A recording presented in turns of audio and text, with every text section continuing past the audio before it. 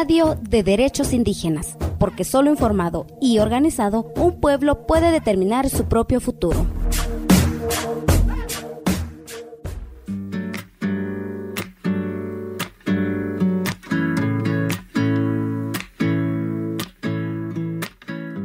En un mundo caracterizado por un nivel sin precedentes de desarrollo económico, medios tecnológicos y recursos financieros, es un escándalo moral que millones de personas vivan en la extrema pobreza. Así comienza un texto de las Naciones Unidas dedicado al Día Internacional para la Erradicación de la Pobreza, que se conmemora el 17 de octubre de cada año. Y es que de acuerdo con el Programa de Naciones Unidas para el Desarrollo, más del 20% de la población global, es decir, alrededor de 1.650 millones de personas, viven en condiciones de pobreza, lo que implica, entre otras cosas, subsistir con menos de $3.65 por día y luchar a diario para conseguir alimentos.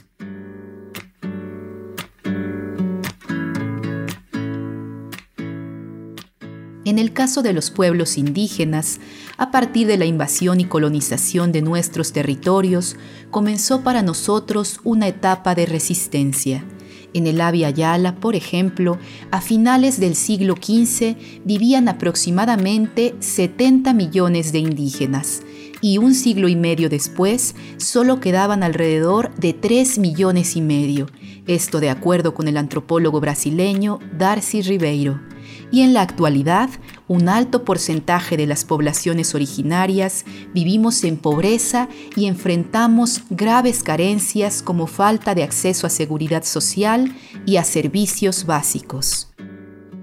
En un informe de la Organización Internacional del Trabajo publicado en el 2020, se dice que América Latina es la región del mundo con la mayor proporción de indígenas en pobreza extrema.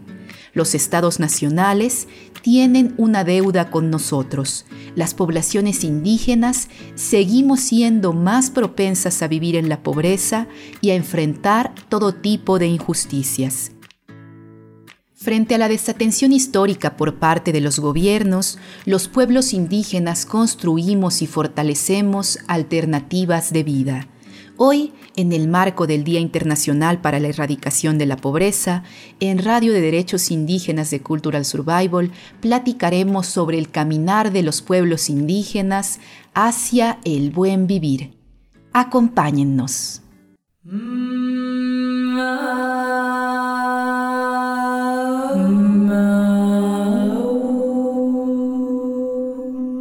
Para nosotros como mayas, el buen vivir es conservar la tierra, conservar nuestras memorias ancestrales, conservar nuestras costumbres, nuestras tradiciones, nuestra lengua, nuestro vestido, nuestros bordados. Para nosotros eso es el buen vivir, el tener la naturaleza, el vivir en ella, porque la naturaleza, la madre tierra nos da vida, nos da nuestro aliento de vida, los árboles nos dan todo. Entonces para nosotros eso es el buen vivir, vivir de la madre tierra, comer de ella, porque en realidad así es, sin que nos pongan agroquímicos, sin que nos den comida que está lleno de químicos. Entonces para nosotros todo lo ancestral, todas nuestras costumbres, nuestro modo de vivir, ese es el buen vivir. Necesitamos nada más la naturaleza, la madre tierra, nuestras costumbres, nuestra espiritualidad, agradecer cada día a nuestros dioses que están en el aire, en la lluvia, en los bosques, en la selva. Ese es el buen vivir que nosotros queremos. No pedimos más nada que eso, tener lo que ancestralmente, vivir de nuestras abuelas, de nuestros abuelos. Eso es el buen vivir para nosotros. Esther Zulub Santos, a quien acabamos de escuchar, es una mujer maya integrante del Centro Comunitario Maya Ucuchil Chivalón, un proyecto desarrollado en Felipe Carrillo Puerto, Quintana Roo, México. Un proyecto que, como dicen sus impulsores, busca el buen vivir de nuestros pueblos, valorando los saberes ancestrales. El trabajo en este centro comunitario comenzó en el año 2009 con la recuperación de saberes en torno a la medicina y la espiritualidad maya, y hoy es un espacio de encuentro entre abuelas y abuelos y las nuevas generaciones. En este lugar rodeado de selva se escuchan cantos de aves, conversaciones en lengua maya, risas de niñas y niños que aprenden a bordar en la escuelita maya, el silbido del viento.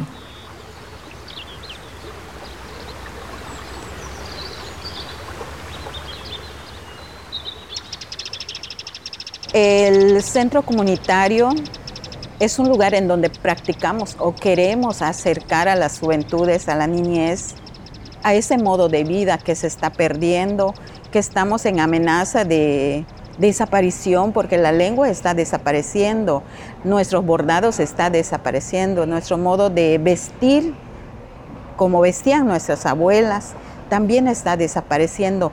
Entonces en el centro comunitario justamente creamos una escuelita que le pusimos de nombre Maya, Escuelita Maya, en donde tratamos o hacemos, no tratamos, de acercar a la niñez para reconectarnos con la naturaleza, con nuestra madre tierra.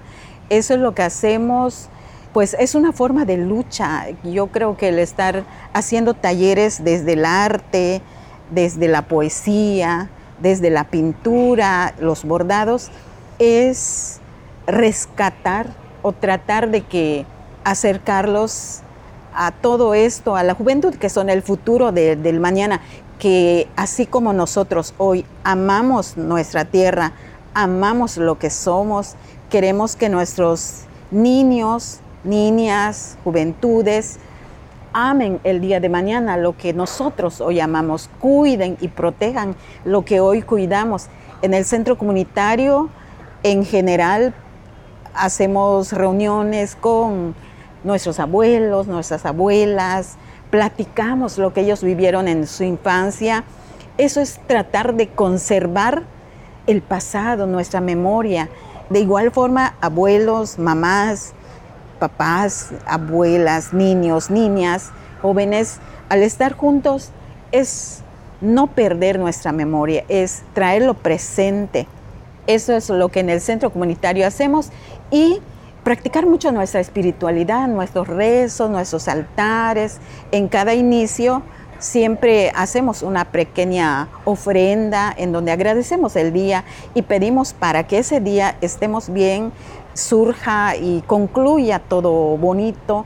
Y realmente sucede lo que pedimos, lo que agradecemos, lo que se nos multiplica y vivimos bien. Y tal vez no tenemos en abundancia porque buscamos modos de hacer los talleres, ayuda de papás, mamás, que si les sobra un lápiz, una cartulina, un algo, pero siempre surge, siempre hay modos de hacerlo. Y eso, mostrarle a los niños la tierra, que lo sientan, que toquen las hojas, que toquen cada plantita que es medicina o es comida y que de la tierra brota el maíz, que es lo que nos da nuestra tortillita, que de ahí nace el frijolito, que de ahí nace una lechuga, todo nos da comida, nos da alimento, nos da vida. Eso es lo que hacemos en el centro comunitario. El territorio de la península de Yucatán se enfrenta a una nueva amenaza, la construcción del llamado Tren Maya, un proyecto impulsado por el Gobierno de México y que implica la construcción de 1.500 kilómetros de vías férreas que atravesarán los estados de Chiapas, Tabasco, Campeche, Yucatán y Quintana Roo, lo que propiciará un reordenamiento territorial en la región, pues a lo largo de las vías férreas se están construyendo paraderos y estaciones que formarán polos de desarrollo de hasta 1.000 hectáreas. Se crearán nuevos núcleos urbanos o se expandirán los ya existentes.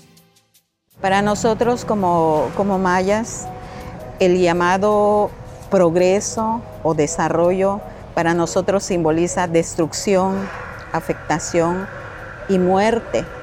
Es muy claro que a partir de que inicia la construcción del tren o empieza todo este proyecto mal llamado Tren Maya, empieza una destrucción, empieza una gentrificación en nuestro pueblo grande o ciudad pequeña como es Carrillo Puerto. Era un lugar muy tranquilo, muy bonito, en donde se puede caminar del centro a la casa, no importaba el horario. Hoy día hay mucha gente desconocida, muchísima, incluso en las noticias se han dicho de que la basura se genera 4 veces más que antes. Entonces eso es horrible, es terrible para nuestra madre tierra, la afectación es muy grande. Entonces vemos gente caminar con voces altisonantes, como diciendo que ellos son más que los mayas, porque nosotros somos como nada, ellos son trabajadores del tren. Entonces la afectación es muy grande porque a nuestra gente maya, a nuestros jóvenes, a los que trabajan allá, los usan como sirvientes, porque ellos van a trabajar como los que están en el sol, les pagan menos, y los jefes, los no sé qué, los traen de otros lugares como si en nuestro pueblo maya no hubieran profesionistas o gente que pueda trabajar en eso. Entonces, como toda una vida, todo ancestralmente nos vieron como menos, nos vieron como sirvientes. Entonces lo siguen haciendo. Y ahorita la gente tiene miedo, hay mucha gente hoy, a partir de todo el inicio del tren, hay balazos, matan gente a quemarropa, el gobierno no sabe quién fue, a nadie agarran, todo, no pasa nada, incluso anuncian de que es tranquilo Carrillo Puerto, que no pasa nada, en cada informe, en todo. La realidad es otra. Nosotros vemos levantones y muy triste porque conocemos a las personas, el hijo de fulanito, el hermano, o el papá, o el desapareció, no apareció, y se olvida como si nada hubiera pasado, los gobiernos nada, no buscan nada.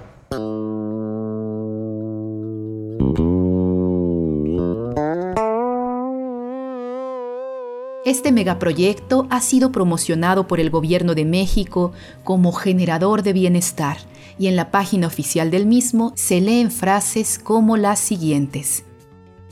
El Tren Maya es un proyecto que fortalecerá el ordenamiento territorial de la región y potencializará la industria turística. Generará derrama económica e incrementará la conectividad en la península de Yucatán. Busca incrementar las oportunidades laborales y reducir la desigualdad social para elevar la calidad de vida de la gente.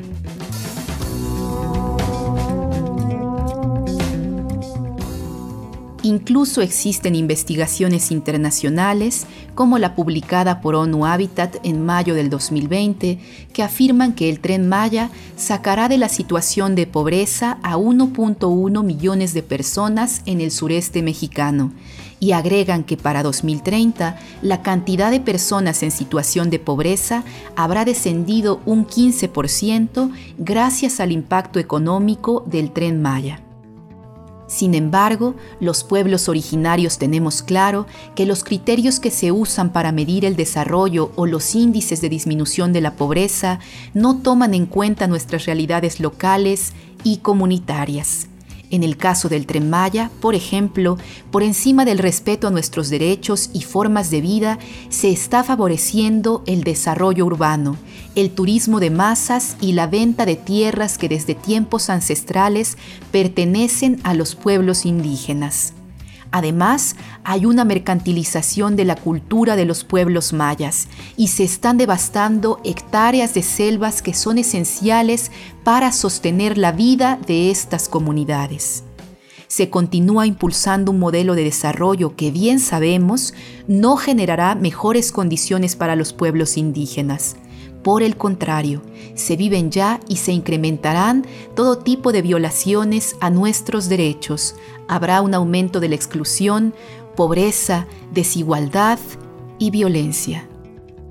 Y sabemos que más atrás vienen más cosas. Sabemos que la muerte se acerca lentamente y nos está acabando como pueblo maya, nos está destruyendo, nos está acabando, nos siguen despojando, no solo de la tierra, nos despojan de nuestra manera de vivir, de nuestra forma de vivir, de nuestra espiritualidad, de nuestras costumbres, de todo.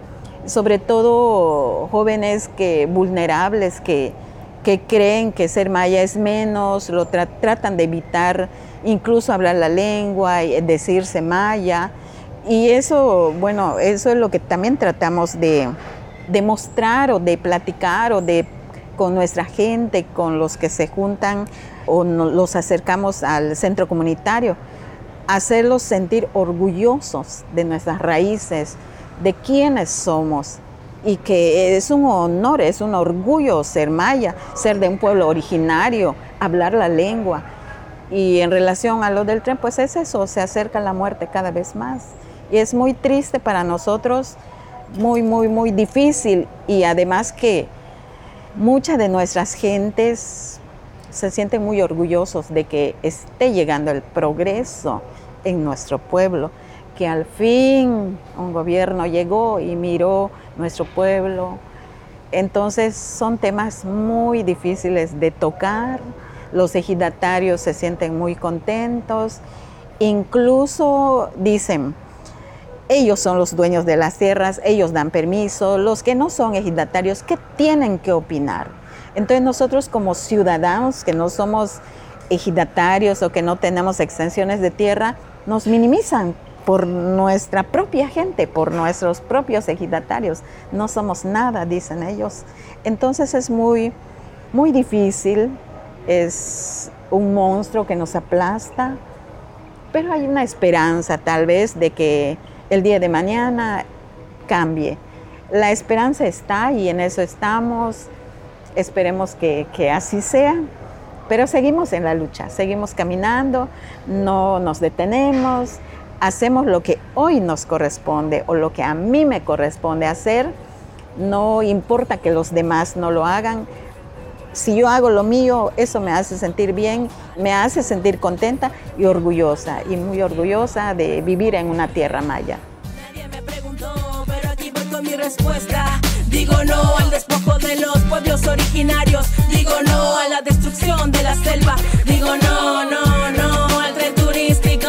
Son ustedes que no quieren escuchar nuestras voces diciendo no queremos ningún tren, tren, tren. Como jaguar estoy rugiendo a la defensiva de megaproyectos, entre comillas mal nombrando nuestras tierras bajo el nombre sistemático de desarrollo. Pero sabemos bien que es un plan de despojo, un truco blanco, muy blanco, de actual colonialismo, una larga lista de imposiciones, de mandatos para beneficio de empresarios que ya tienen los bolsillos llenos, pero no sus ambiciones de conquista. Lo quieren todo, pero nada les pertenece. El territorio... Frente a situaciones como la del Tren Maya en México y muchos otros megaproyectos que amenazan los territorios de los pueblos indígenas en el Abya Yala, es importante reflexionar qué es el desarrollo para nosotros, cómo pensamos y soñamos nuestro futuro, por qué hablamos del buen vivir. Para nosotros, desarrollo es como que le llaman nuestra propia autodeterminación, nuestra propia cosmovisión, nuestra propia autonomía, que eso no respetan los estados. Entonces, lo que nosotros tratamos de hacer para desarrollarnos, bueno, es muy difícil hablar de desarrollo porque en esta época no podemos desarrollarnos los pueblos originarios porque estamos muy oprimidos y ya no es como antes, éramos más libres, que tú podías hacer tu propia economía indígena, se puede decir, ¿no? Aunque algunas comunidades que están alejadas a la ciudad sí lo pueden hacer porque no están muy invadidos, pero es bien difícil ser una comunidad que está rodeado de ciudades y ser una sola comunidad que está tratando de conservar su territorio, pero está rodeada de todos. Es como que nosotros somos la principal fuente de desarrollo para esas comunidades en los temas de comida, o sea, cazar, el agua, las maderas para sus casas y todo, pero todo nos roban, o sea, todo es saqueado. Y entonces nosotros mismos como dueños propios no podemos desarrollarnos porque esos bosques, aparte que es nuestro, pero dueños son los invasores. O sea, ni aún no podemos caminar, transitar, cazar dentro de nuestra propia propiedad. Entonces el Estado dice, vamos a hacer carretera porque va a haber desarrollo para ustedes, porque va a haber conexión de la ciudad a la frontera, de la frontera de Colombia, por ejemplo, va a haber alimentos, de acá van a intercambiar de alimentación y las otras comunidades van a tener mucho desarrollo y todo. Pero es mentira, porque al hacer ese tipo de obras va a haber tala, deforestación, invasión, la gente va a empezar a posesionar las carreteras y más que todo, lo que empezamos a peligrar más son donde va a haber inmigración y inmigración de nuestra gente, va a venir otro tipo de gente y nuestra gente, nuestros niños, nuestros jóvenes, nuestras niñas, nuestras mujeres van a querer ilusionarse a conocer Colombia y todo eso y va a haber muchos cambios, trata de personas, de niños, especialmente la drogadicción porque Colombia es un enlace directo para el tema de tráfico de drogas. Escuchamos a Arthur Francis Cruz Ochoa, jefe de la comunidad nativa Huitoto Murui en la Amazonía peruana e integrante de la Federación de Comunidades Nativas del Río Nanay, FECONARINA. Nosotros somos una comunidad ahorita que se llama Coenateo Huitoto Murui, Centro Arenal. Ancestralmente, según nuestra historia, nosotros fuimos despojados, mis ancestros fueron despojados de los ríos Caquetá, Putumayo, hacia la zona donde estamos ahorita, en el tiempo del caucho. Hubo una gran pérdida de vidas, genocidio, esclavitud y todo.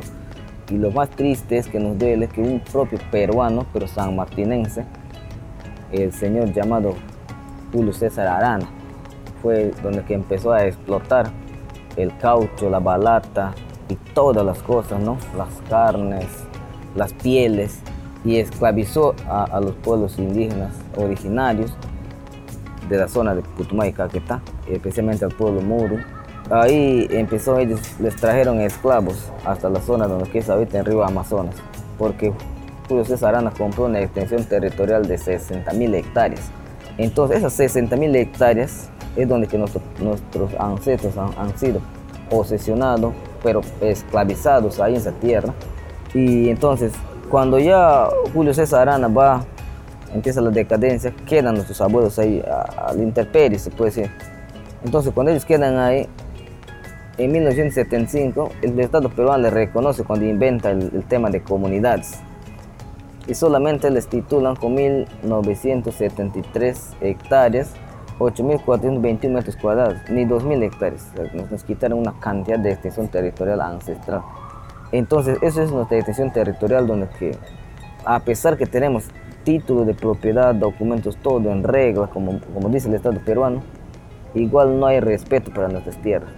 Dentro de eso hay proyectos de infraestructuras, carreteras, hay muchísima tala, deforestación, invasión, tráfico de tierra, superposición, amenazas contra nosotros como líderes, contra la cultura, pérdida de cultura, porque son conexiones que empiezan a llegar a otras culturas. Y los niños, a veces los jóvenes, sí empiezan a ver otro tipo de ritmo, ¿no? Como los reggaetones y todo eso, se pegan más a eso.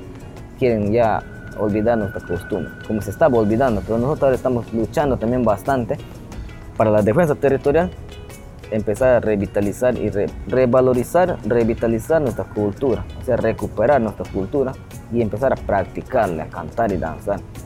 Y en eso estamos ahorita como defensa territorial nosotros, trabajando en ese tema.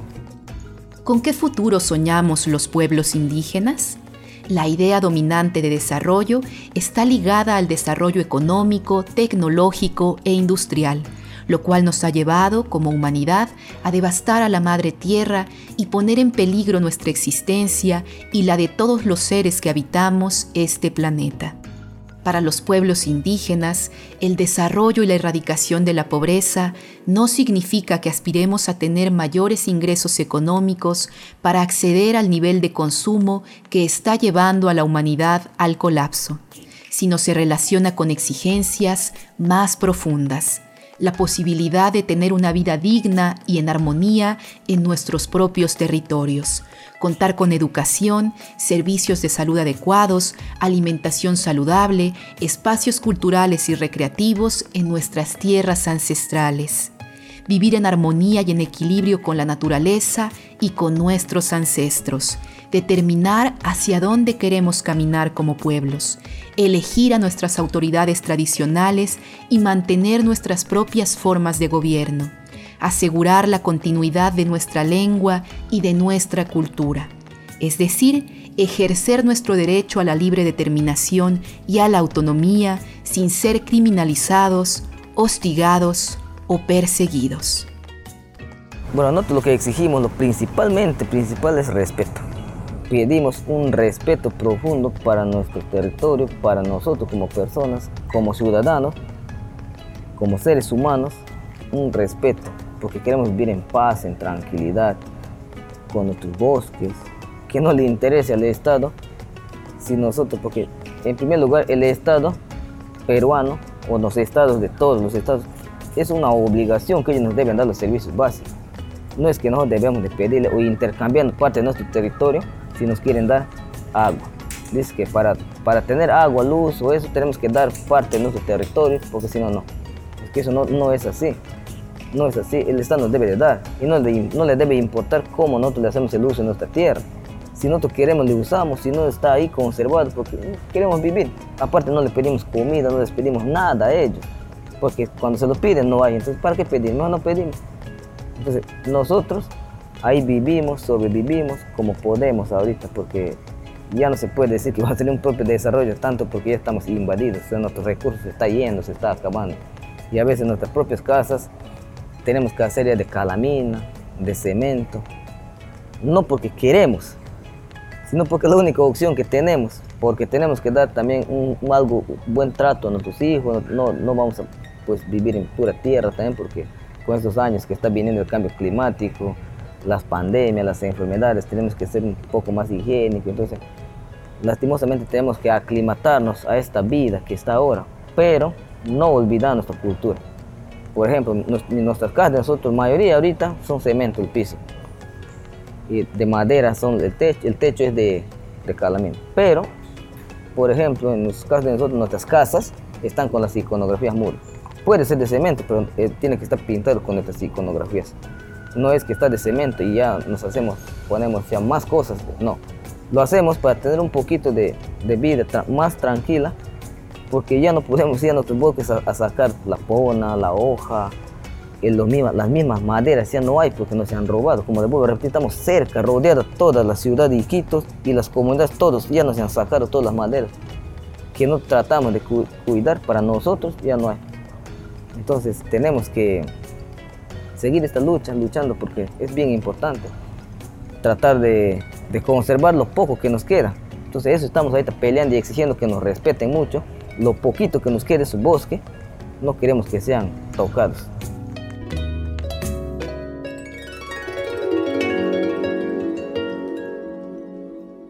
Para finalizar este programa especial en el marco del Día Internacional para la Erradicación de la Pobreza, recordemos que en la Declaración de las Naciones Unidas sobre los Derechos de los Pueblos Indígenas hay varios artículos relacionados con los temas sobre los que hemos reflexionado. Artículo 3. Los pueblos indígenas tienen derecho a la libre determinación. En virtud de ese derecho, determinan libremente su condición política y persiguen libremente su desarrollo económico, social y cultural. Artículo 20. Los pueblos indígenas tienen derecho a mantener y desarrollar sus sistemas o instituciones políticos, económicos y sociales, a disfrutar de forma segura de sus propios medios de subsistencia y desarrollo, y a dedicarse libremente a todas sus actividades económicas tradicionales y de otro tipo. Artículo 23. Los pueblos indígenas tienen derecho a determinar y a elaborar prioridades y estrategias para el ejercicio de su derecho al desarrollo.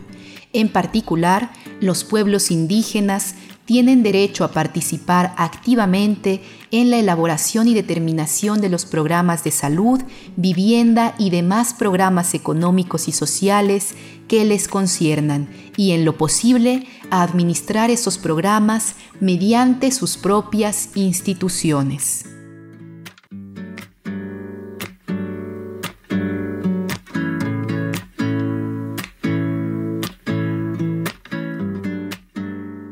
Cuéntenos qué desea escuchar sobre derechos de pueblos indígenas. Búscanos en Facebook y Twitter como CSORG72.